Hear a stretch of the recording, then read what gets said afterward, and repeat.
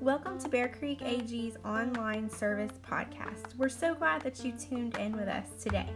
We upload a new service every Sunday morning at 10:30 a.m. So we look forward to having you tune in with us again.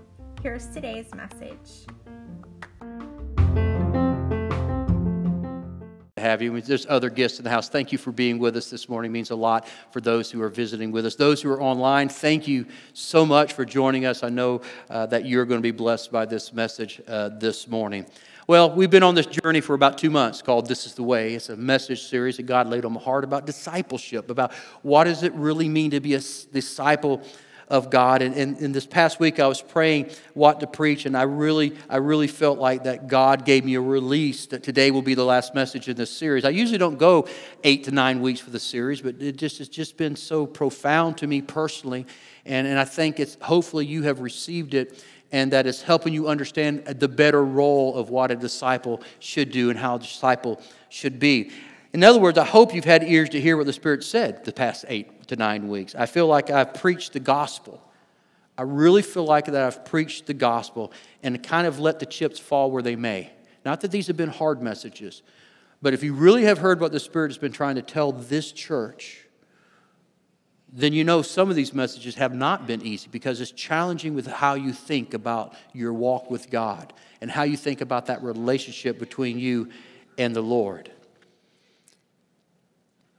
I've just laid it out there for you and decided you to do what you feel like you need to do. You know, I'm reminded of what Paul told Timothy over in 2 Timothy 4. He says, you know, there's going to come a time where people are going to go where they can get their itching ears scratched. That's a powerful statement. I think we're living in those days now where people are going to go and they're going to listen to the message that they want to hear that makes them feel good about themselves and their lives. But I firmly believe that God has called the church. It's time for us to be the church. Does that make sense? I mean, I'm taking my time this morning because this is my last shot at this series, and I want you to grasp the overall view of this. God's ready for you to be the church of the Lord Jesus Christ. He's ready for me to be the church of the Lord Jesus Christ. He's ready for us as we come together to truly be the church that He has called us to. Today, I'm going to say what I feel the Lord would have me to say to you, that I feel like He wants you to hear today. He spoke to me all week long through this scripture text that we're about to read. And I'm going to lay down what He's shared with me, and I hope that it ministers to you. Because what I've decided in my life is that I'm going to read the Word of God for myself. I'm not going to depend on someone else to tell me what this book says. We get so caught up, and there's nothing wrong with listening to ministers, preachers. I hope you listen to me and others with Facebook. I can't compete with those guys. A lot of y'all listen to on Facebook and YouTube. I know. But I feel like God gives me messages for this particular body. And I've decided that I'm going to, and I'm encouraging you, is what I'm trying to say, is get into the Word, know the Word. Today, as we go over this, look at what the Lord has laid on my heart to tell you and see if it doesn't line up with the Word that He spoke here in Luke chapter 14. I want you to understand it. I want you to glean it. I want you to apply it to your lives.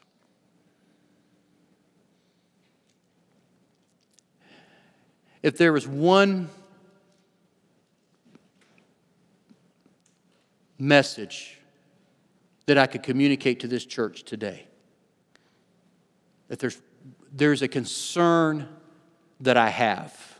Now, please listen closely. This is not a judgmental statement. But as your pastor, who's been your pastor for over 12 years now, who is very much in love with you, if there's one concern that I have, is that people who are sitting under my leadership, who call this church home, my genuine concern for you is that one day you will wake up in hell.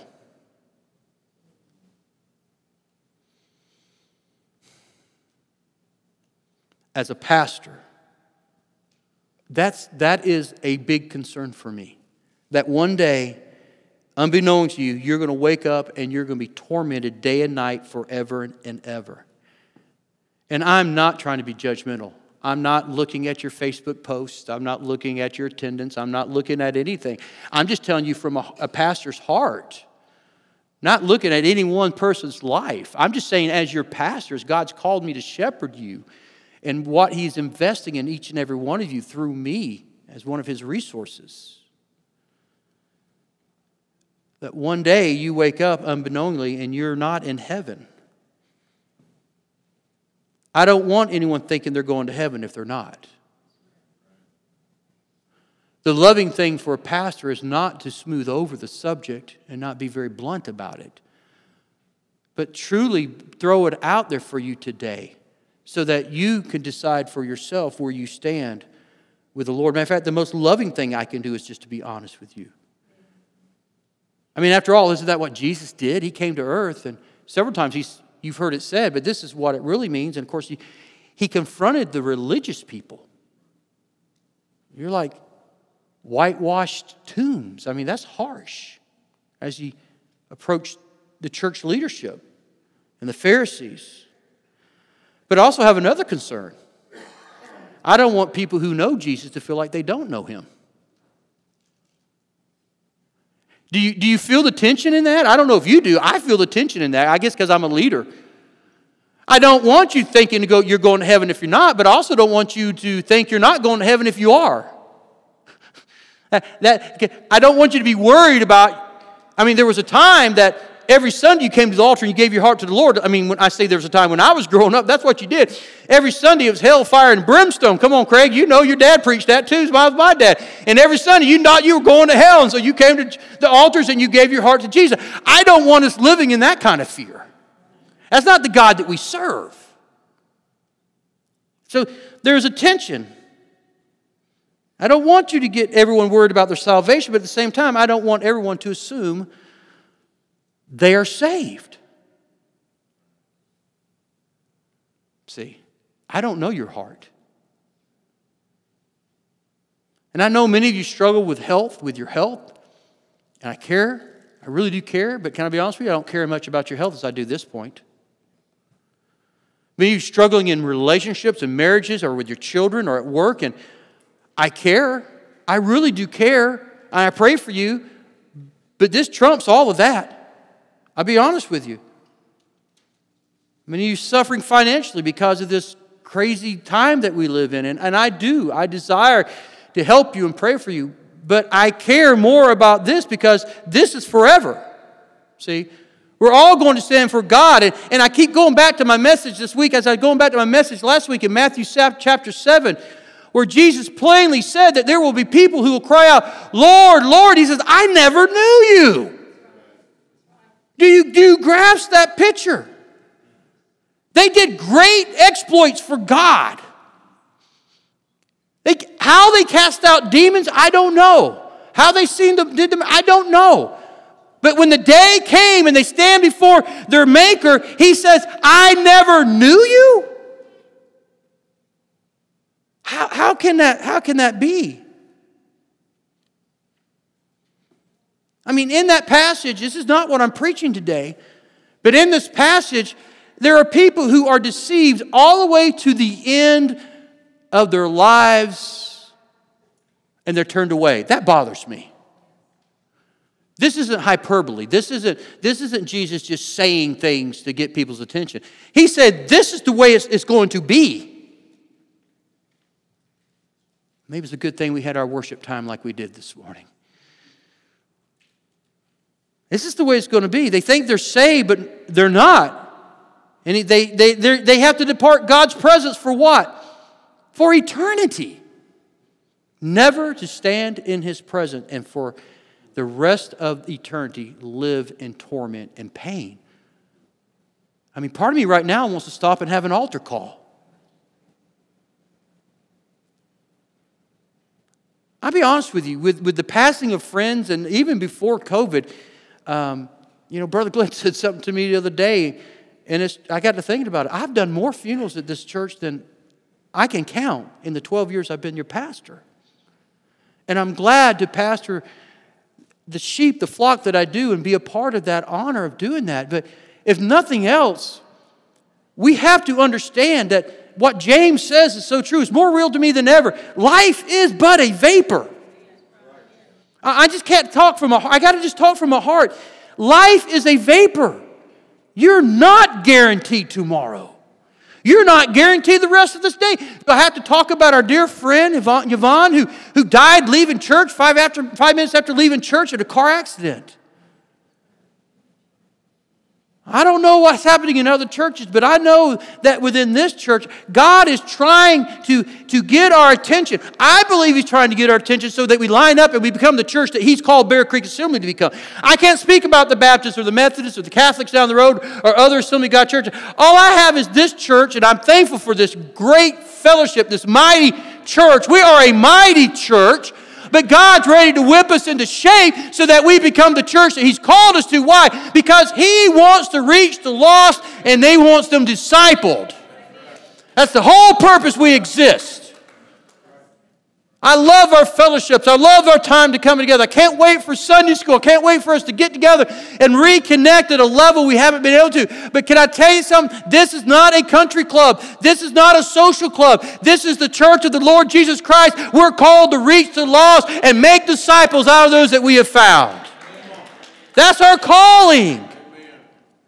Life is short. So today we're going to close out this service. We're going to look at what Jesus said was the cost of following. The cost. It costs you something to follow Him. And let's see how this applies to your life.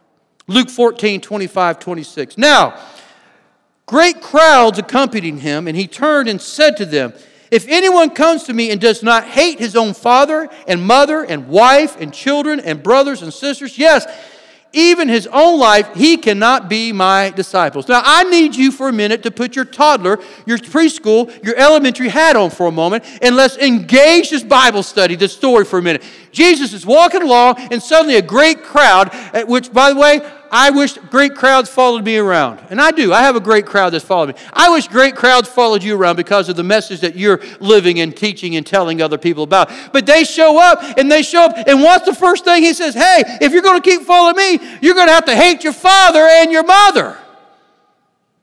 You want to be my disciple? You got to hate your parents. Not only that, you got to hate your wife. Now, for some of you men, don't amen me there. I know that may come a little easier for some than others. No, that's not what He's talking about. He says, oh yeah, and those cute little kids you have, you got to hate them too. And He didn't say this, but can I imply here as well, and you grandparents, you got to hate your little grandbabies too. You got to hate your grandbabies. That's what He's saying right here. He said, you have to hate your own life. He says, are you scared to lose your lives so you can find it? Are you scared to die for my sake? That's what He's implying here. Unless you're willing to hate these things, you cannot be my disciple. That's pretty strong language. And these were His first words to this crowd. They just showed up. Hey, you going to follow me? You got to hate your wife. Hate them children. Brothers and sisters. You got to hate matter of fact, you have to hate your own life if you're going to be my disciple. Whew, that's tough. We don't always read it that way. This is a scripture a lot of people kind of skirt around. This is Jesus' words. He's speaking, red letters, right? What I found interesting is in the modern world today, where there's politics, where there's school, where there's church, or some other organization, when we see a crowd, what do? We try to keep that crowd, don't we? Don't we? We do that in church, don't we? We see a visitor, we see people come. We want to keep. It's interesting that Jesus isn't trying to keep a crowd here. He's not trying to keep a crowd. What He's trying to do, He's trying to tell them the truth. He says, are you sure you're following the right guy here? Do you really know what you're asking for?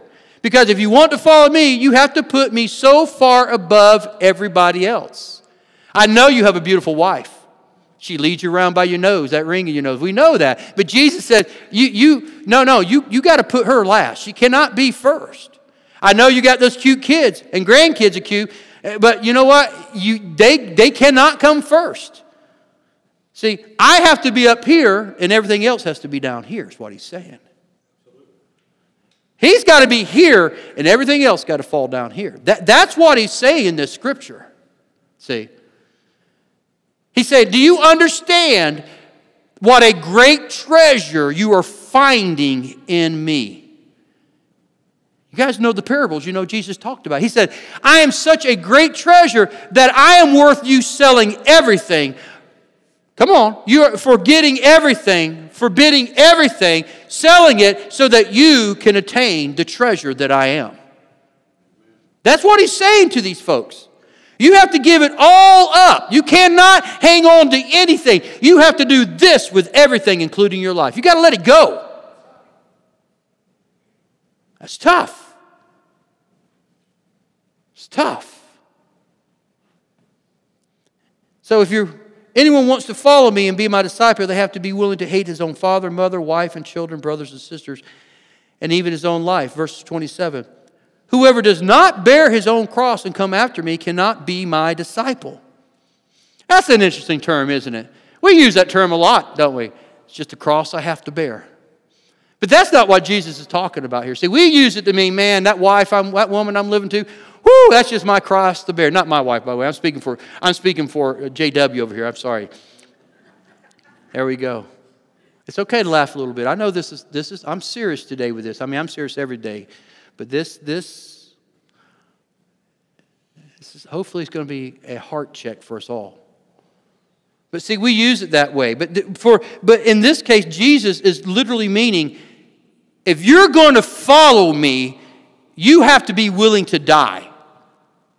See, for these people, they understood what it meant to bear a cross, because that was a form of torture, a form of death, a form of penalty for certain crimes in their culture. They understood that when you take up your cross, that just like Jesus, they would have to carry their cross from the judgment of where they were judged. They would have to carry it to the place that they would hang on that cross. They would have to carry the burden of their own device that would kill them. And these people understood what that. They didn't use it the way we do, as it's a tongue-in-cheek. When he said that, are you willing to pick up your cross? He literally meant, are you willing to go to a cross and die next to me? Can I count on you to go the whole way? Can I count on you to be by my side the whole time? Can I count on you not to walk away and to give up and to quit on me? Can I depend on you to be faithful? Because that's what this is about. Denying everything else and following me.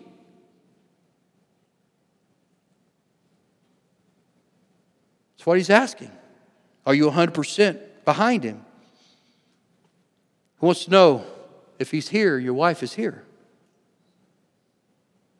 Is he here, your children and grandchildren here? Is he here, your dreams here? Is he here, your job here? That's what he's asking these people. That's what he's asking us today.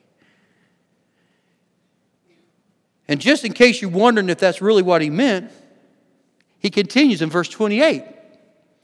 For which of you desires to build a tower does not first sit down and count the cost, whether he has enough to complete it? Otherwise, when he has laid a foundation and is not able to finish, all who see it will begin to mock him, saying, this man began to build and was not able to finish. Can you imagine if we didn't count the cost of pouring concrete out front, which is not cheap, and we got all that work done and we put the wire down tomorrow and we're all ready and we don't have enough money to pay for that concrete? Can you imagine that staying like that for months and years? What kind of message does that send the community? We didn't plan very well. We're poor. We're not blessed. We can't finish a project. We don't care about how things look. And see, if you've ever seen an unfinished building, that's a mockery to whoever started the building. And that's what the Lord is saying right here. He said, you need to think through the cost of being my disciple. We get this idea that it's a free ride. We get this idea it's all about me in this relationship, just like we do in marriage sometimes. We find out that doesn't work.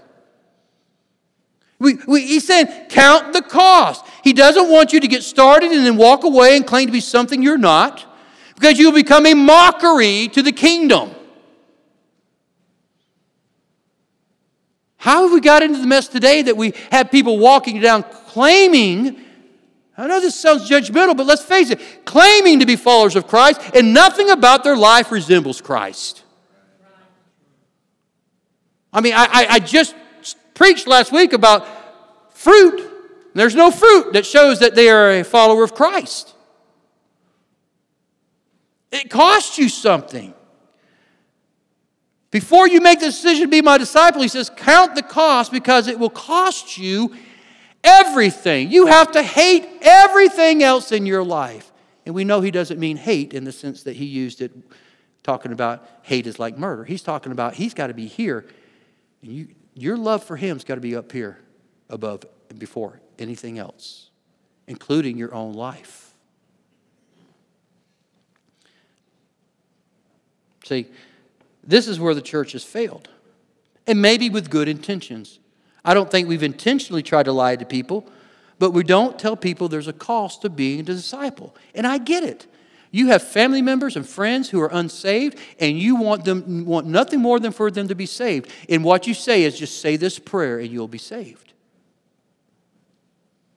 Now, I know I'm challenging some theology, but I'm going to quantify what I'm saying here. No way am I saying that salvation is through works. But what we tell them is, you give your heart to Jesus and all your problems are going to go away. Give your heart to Jesus and you're going to have a house on the hill and a car to drive and you're going to have money in the bank. Give it to Jesus and everything's going to be all right. See? And that's a lie from the pit of hell. So what happens is, okay, people, they give their heart to Jesus because they're in a bind, they're in a crisis, and their circumstances don't change. And before long, they get discouraged because their prayer wasn't answered. Or God didn't do this for them. Or this didn't happen the way they thought. They didn't get the job they wanted. Whatever the scenario is. And what happens is they get very discouraged because they were never told the truth up front. That no, he is not the junior store on the corner that's convenient for you to go to anytime you have a need.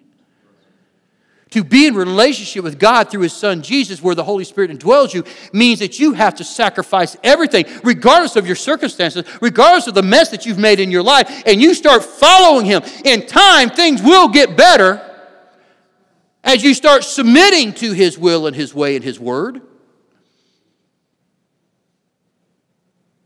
For our guest today, it's not always this cheerful, I promise.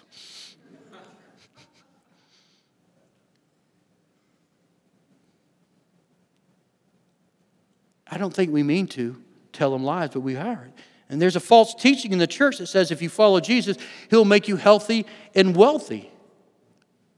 All your problems will go away. And that's not what Jesus taught. He was honest with the people. He said, following Him, giving your life to Him is going to be difficult and harder as you go. He didn't say, follow me and you get a big house. He says, I have nowhere to lay my head. That doesn't sound like a mansion to me. That don't sound like prosperity preaching to me. He says, they're going to hate me. Do you really want to follow me? They're going to hate me. And because they hate me, they're going to hate you. And can I be honest with you?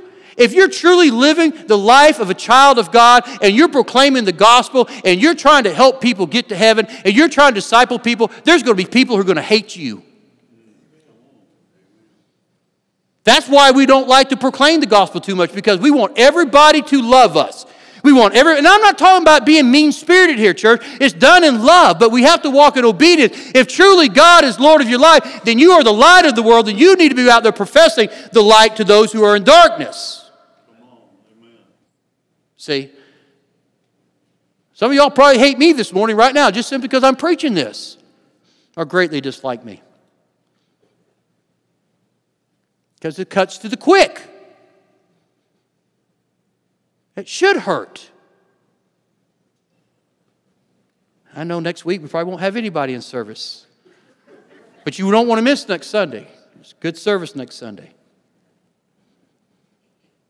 Count the cost. Following Jesus is not easy. He is the narrow gate, and the narrow path He calls you to is narrow.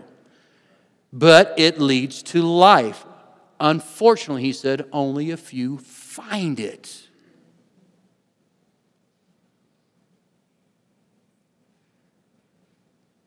Only a few find it.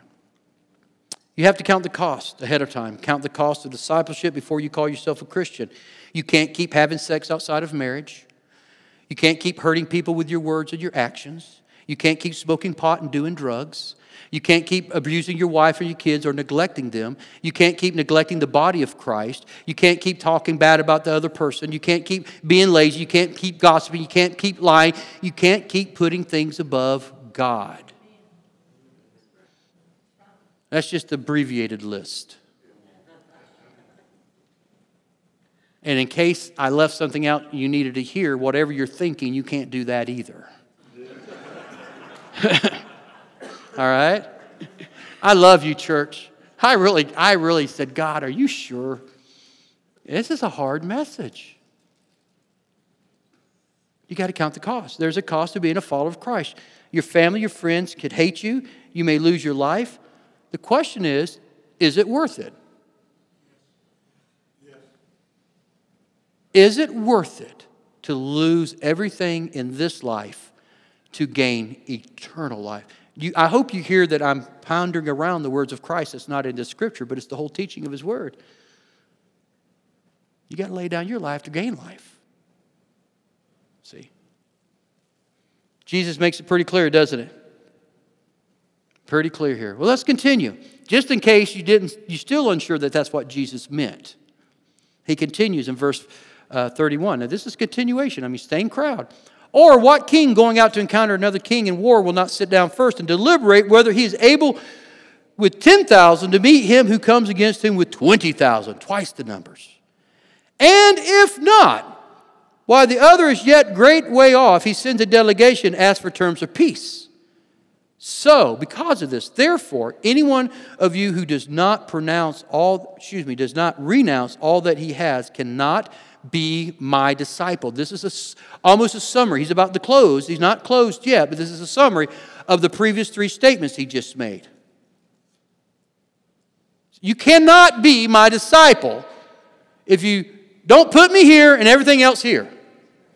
If you don't count the cost and finish the job, and if you're not willing to go to war with him. Are you hearing the words of Jesus to us this morning? You know? All right. Let's put it this way in case you don't get it. Right now, you are being drafted into my army. And this afternoon, we're going into hand-to-hand combat with all the citizens of Lynn Haven. Are you with me? Now, there's thousands of them, and there may be 100 here today. I'm not sure. If we count the babies, we got 100 probably. All right? So are you with me? Come on. Let's go. Come on. Take your arms up. Let's go. Let's go fight. Before you say yes, what would you do? Well, I don't know about that, Pastor. That don't sound like a very good idea.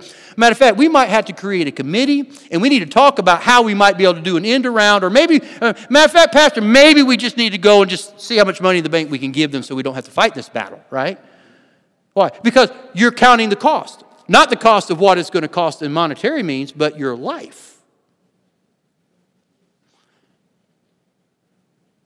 Are you willing to give your life? He said, before you go into battle with a superior enemy, you need to think about it. In other words, Jesus is telling us today there are more of them than there are us. Now, that doesn't mean that God isn't all-powerful and almighty. That's not what he's saying here. He just said you're going to be living in a very confrontational world when you start following me. People are going to hate you, dislike you. They're not going to love you. It's going to be like war. Your family's going to disown you. You may lose your jobs. It may even cost you your life. Are you willing? Because I don't want to get you out here on the front line and then you retreat and abandon me. Is that what you're in for? See? Because you could die in this world. You need to think about what you're about to enter into, what Jesus is saying here. He says, you will be like sheep among the wolves. You sure about this? Sure you want to do this? See, I believe that is what Jesus is asking us today. Are you sure you really want to follow me? You say, well, Pastor, I have been. I'm not here to debate whether you have been or not, but that's what you have to evaluate. Have you truly been following Jesus? Are you sure you want to go out among wolves?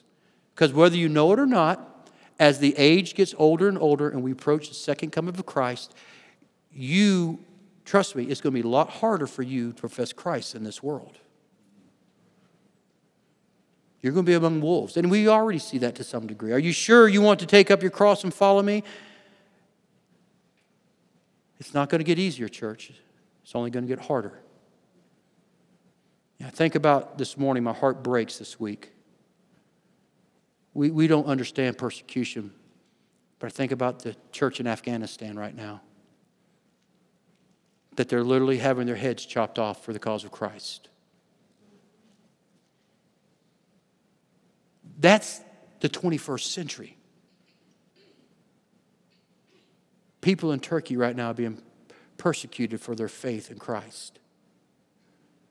The church in Iran is being persecuted for their faith in Christ. The believers in Iraq are even being persecuted for their faith. Do you understand that one day may be right here in the United States of America? We may not lose our lives, but we're quickly losing our rights. And this isn't a political statement. This isn't. I'm a member of the kingdom of God. That's where I reside. But still, you have to be very aware of where the slippery slope is leading in our nation today. You better be praying. You better be praying.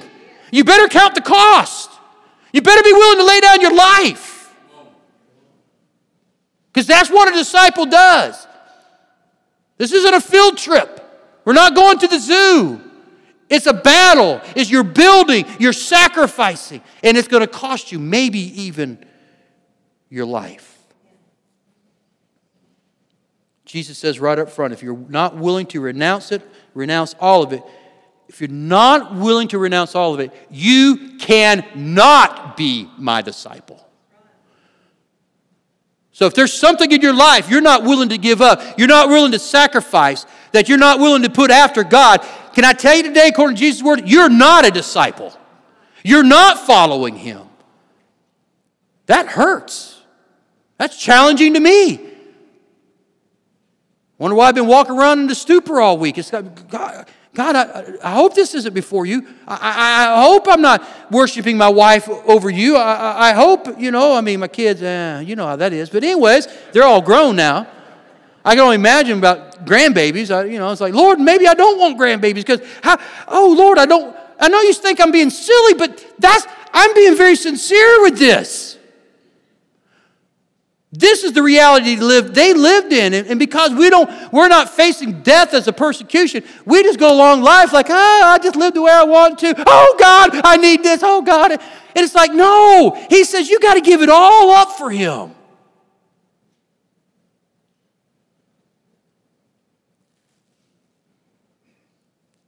Got to cost you everything. And after He said that, Jesus continues. This is where He closes.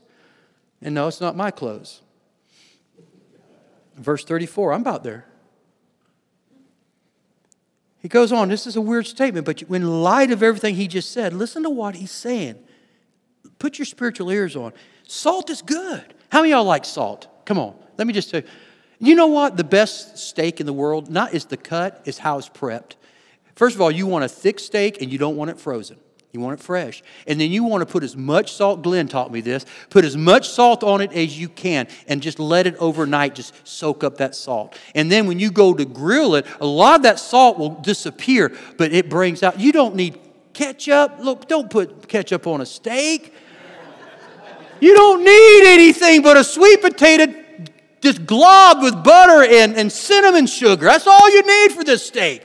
Don't even eat a salad. Don't ruin the meal. And it's got to be at least 16 ounces of steak. Yes, 16 ounces. That's why you don't eat a salad. But that salt is so good you don't taste the salt in it. It brings that's what all these really nice steakhouses do. They sell you like, well, we put all these herbs and spices. No, they don't. This is it. If you're wondering, my favorite cut's a T-bone if you ever want to invite me over. But that's neither here nor there. No, that is here, not there, here now. But it's salt, and it's good if you put it on your food. He says, but if salt has lost its taste, How shall saltiness be restored? In other words, once salt loses its taste, there's nothing you can do to restore the saltiness. So not only is it useless for flavor, but it's of no use either for the soil or for the manure pile. Now that goes back to cultural things. They did it to break down the manure pile. So there's a reason for him saying that. And on the soil, it is thrown away. Then he says, he who has an ears to hear, let him hear. Let him hear. The question is, do you hear what Jesus is saying today? Do you hear the point he is trying to make? Because it's a very powerful point. Jesus is looking at this great crowd and basically says he doesn't want all of them if they're not all in. That's not the gospel message we usually hear, is it? Now, don't mistake me. He wants all to come to the saving knowledge of Jesus, of himself. He wants all of us saved, but he's saying, but if you're not all in, don't waste my time nor your time. Now, that doesn't mean he wants perfection. I'm not here preaching condemnation this morning. God is patient. He's lovable. He is merciful. He's full of grace. We sing about his goodness. There's a process, but in your life, these things have to be given over to him. They have to be laid down. You have to start transforming into the image of Christ. Your life has to start reflecting that of what God would have your life reflect. And he says, if you're not willing to lay down your own life and to give up your parents and your kids and your children and walk away from everything that you want, if you're not willing, don't waste my time because you will not make it. It's war. It's going to cost you everything. Are you willing? If you're not willing to hate your father and your mother, put me first. Count the cost, he says. Are you willing to lay down your life and go to war with a bunch of people that outnumber you? You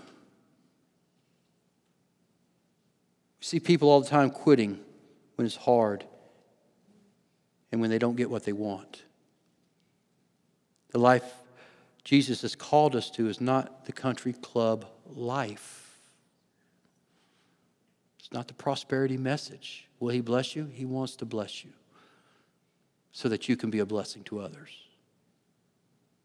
See? The life Jesus calls us to is a hard life. Like building a tower, it will cost you. It's a war. You'll be like sheep among wolves. You will be outnumbered. And Jesus closes by saying, salt is good, but if it loses its flavor, what good is it? He says if it loses its flavor, it's of no use, not even for throwing on the dirt pile or the manure pile. It's worthless. What Jesus is saying, if you aren't going all in and all the way with him, then you're worthless as flavorless salt. What can he do with you? What can he do with you?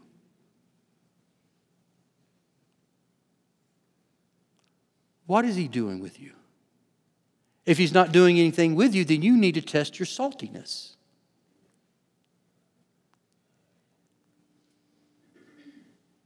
If you're useless, he has no use for you. What I've found is that we have bought the lie and have shared the lie when it comes to being a follower of Jesus. We have to be so concerned.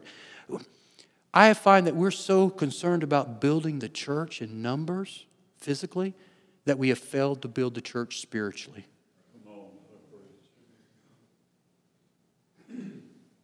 I've told you I don't want a mega church. But those who are following me as I follow Christ, I want you white hot.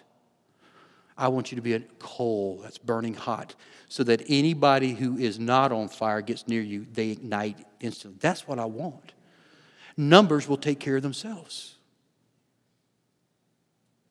I'm not worried about filling the sanctuary. I'm not worried about having 2 services, 3 services, 5 services if we get to that point. I'm not worried about that. I'm not worried about how big our bank account gets. I'm not worried about that. That's not my responsibility. That's not my worries. That's not for me to handle. That's God's. My responsibility is to lead you and help you see the truth so that you can be useful in the hands of God. Thereby, we're reaching the lost and we're making disciples. The growth will take care of itself. Numerical. But we have to be mindful of the spiritual growth.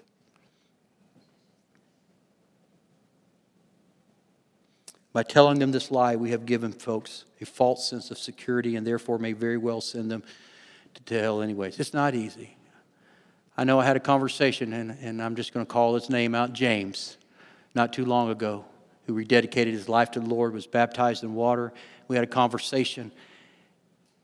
And part of the conversation, he didn't say it this way, but some of the things that were happening at work and things that were happening in his life, things were getting hard. He wasn't looking to turn back on God, but he says, man, this is hard. This isn't easy. I told him in so many words, it's not going to be easy, but it's worth it. It's worth it. It's worth it. It's not easy when things don't go your way. It's not easy. You're going to be hated. It's going to be hard. It's going to be war. Right? We need to tell people they're going to be shot at. Right? I got shot at. Oh, you weren't supposed to get shot at. You're supposed to get a new house. I don't know what happened with God. Right? Jesus isn't looking for wimps. He's not looking for quitters. He's not looking for complainers. He's not looking for people who are just after his blessings. He's looking for people who will follow him no matter where he leads, no matter what the conditions, no matter what he asks, no matter the cost. Are you willing to follow? He who has an ear, let him hear. Now, this is my close. 2 last scriptures. Because right now, for some of y'all, you're probably theologists and you study the Word. If you know the Word, you say, but Pastor, what about John 3:16? You're trying to tell me it's hard to be saved.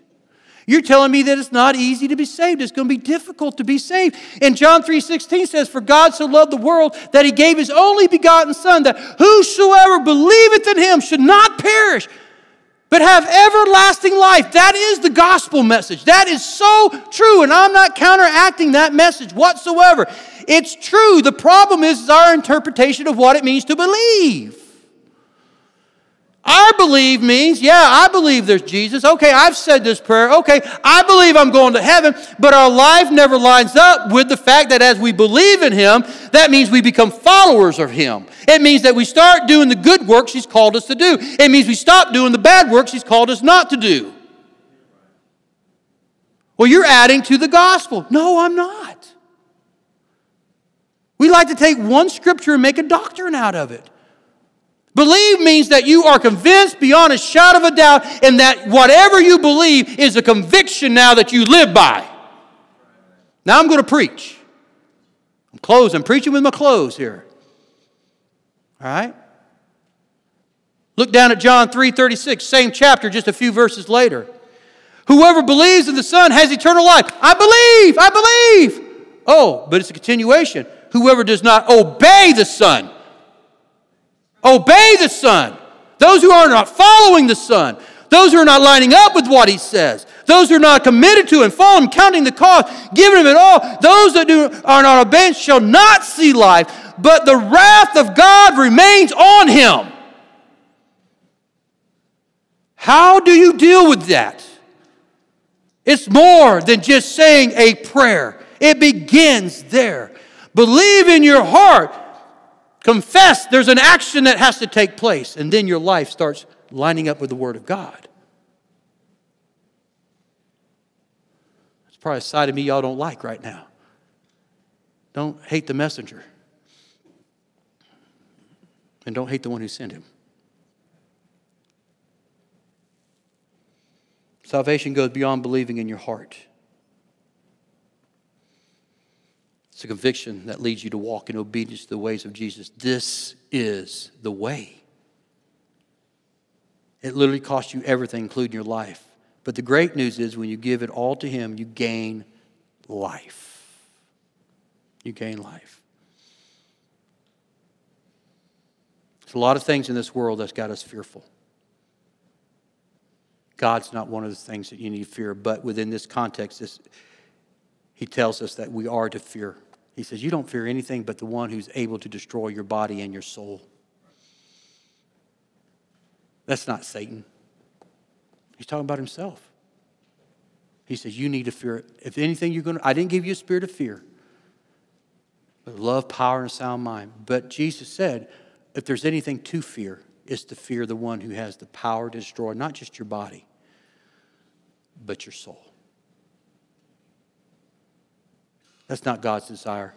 And let me say, it's not hard to be a follower of Christ. It can be difficult. I know you say, well, that's the same thing.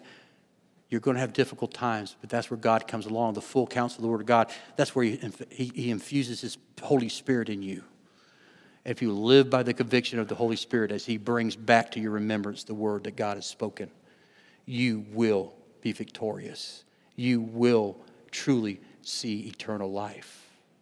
And you'll see great victories and miracles in your life.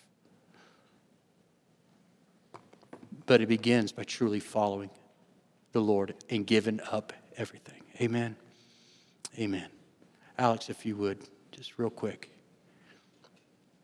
Father,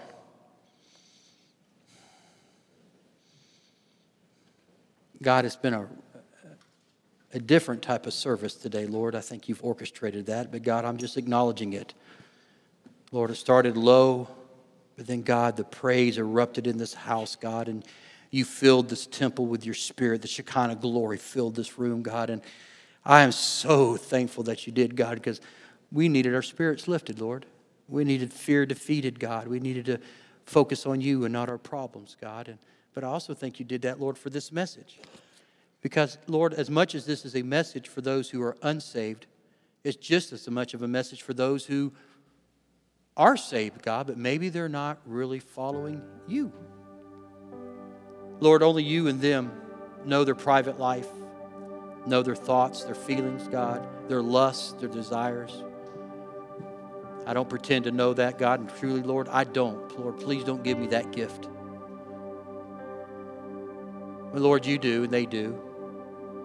And I just pray, Holy Spirit, right now as we're closing this service in prayer, that you'll start bringing some conviction on us, God, not condemnation. There's now no condemnation in Christ. But Lord, we might need some correcting in our way.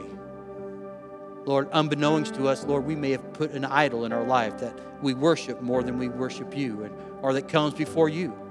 God, that could be work, that could be kids, that could be hobbies. Lord, you're not against work and kids and grandkids and hobbies, Lord. You're not against them. But Lord, you do demand, it's your words, God, you demand to be first. And you demand us to be willing to say no to those things and lay them down.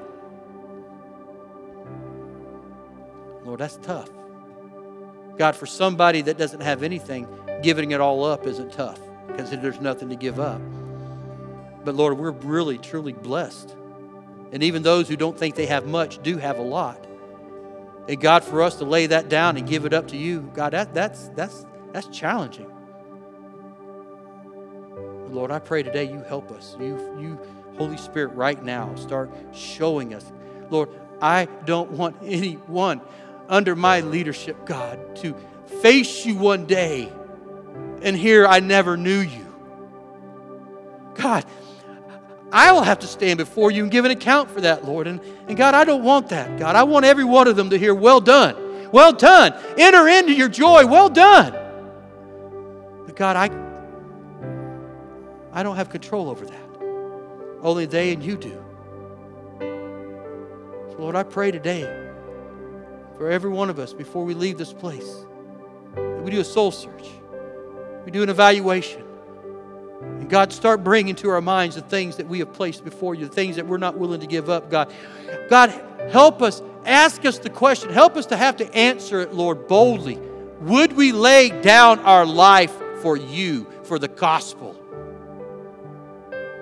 Could we be in Afghanistan, Lord, right now, or Turkey, or Iran, or Iraq, God? Could we be there right now knowing, Lord, that it could require our heads if we did not denounce Jesus as Lord and Savior? Could we do that, Father?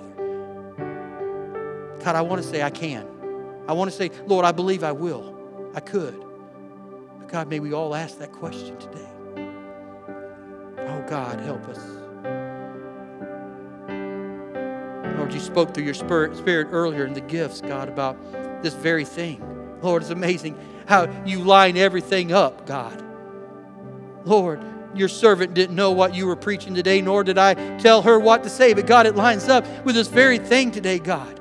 We're holding on to so much in this life that is, Lord, literally keeping us from being in relationship, the right relationship with you. That's why we're walking around in fear and beat up and doubt and depression and full of anxiety, God. You never promised us, Lord, that we wouldn't die some way or somehow. All you promised us, God, is that one day after this life, we will stand before you. And if we hear those words, well done, we will live with you for eternity. God, Lord, quicken. Come quickly, Lord Jesus. I'm ready to go. Oh, God, may we all be there. May we not love this life so much, God, that we're not ready to go when you beckon us home. Lord, may there be nothing here holding us back. God, help us, Jesus. Oh, God. If you're here this morning, and I'm just going to put it bluntly, if you're in doubt of your salvation, if you're in doubt, you're not sure today if your life was required of you that you would go to heaven, there's nothing wrong with that statement. I'm not trying to put fear and doubt. I don't want you, if you're saved, to be fearful of losing your salvation. I don't want that. But I also don't want you here today thinking you're going to heaven. If the Holy Spirit's dealing with you right now and you need to confess some sins, you need to give some things up, you need to come down and recommit your life to Christ, or if you've never done it, today's your day of salvation, would you please quickly come to these altars right now? I'm not going to look for a hand to be raised. I'm not going to try to make eye contact. If that's you today and your soul is in the balance and you're uncertain of your future, would you please today do it while it's day? Please. Please. Please today. Don't leave here in doubt. If there's something in your life that you knowingly know, or you know that it comes before God, if it's that thing that consumes your thoughts day and night, and you're willing to lay it down, would you bring it today to this altar and lay it down? Maybe you need to write it on a piece of paper. Please, use the tithing envelopes. Use the pen. Come, leave it at the altar. I won't pick it up and read it. Nobody's going to come behind you and look at what you're giving up. That's between you and the Lord. But don't leave here today with that idol still in your life, with whatever that is that comes before God. Because whatever it is, it's an idol. It doesn't matter if your job, your career, your kids, your grandkids, your hobbies, I'm telling you, your bank account, your retirement account. If that's what's driving you, then it's an idol in the eyes of God. Will you lay it down today? Will you come? Will you come? Thank you. That's all confidence. I promise you. No one reads this between you and the Lord. Thank you. Thank you. Anybody else? Have you counted the cost? Are you willing to die? Are you still... Can God see worth in you? Does He use you? In other words, are you usable for Him? Have you lost your saltiness? Now's the time to make it right with the Lord. Say, well, why do I have to come to the altar, Pastor? Can I do it here? Sure. But just like when everybody came to the altar, the glory fell. Come, meet Him at the altar today. You're really kneeling at the cross. That is the ultimate altar of all times, that cross. Will you come today, please?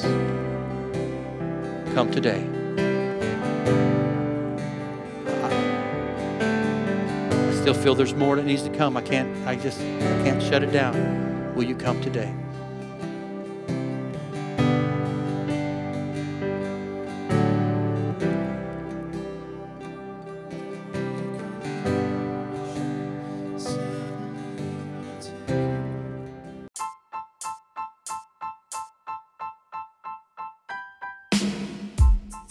Thank you for joining our podcast. Here at Bear Creek AG, our goal is to help others know God, find freedom, discover their purpose, and make a difference. Have a great week.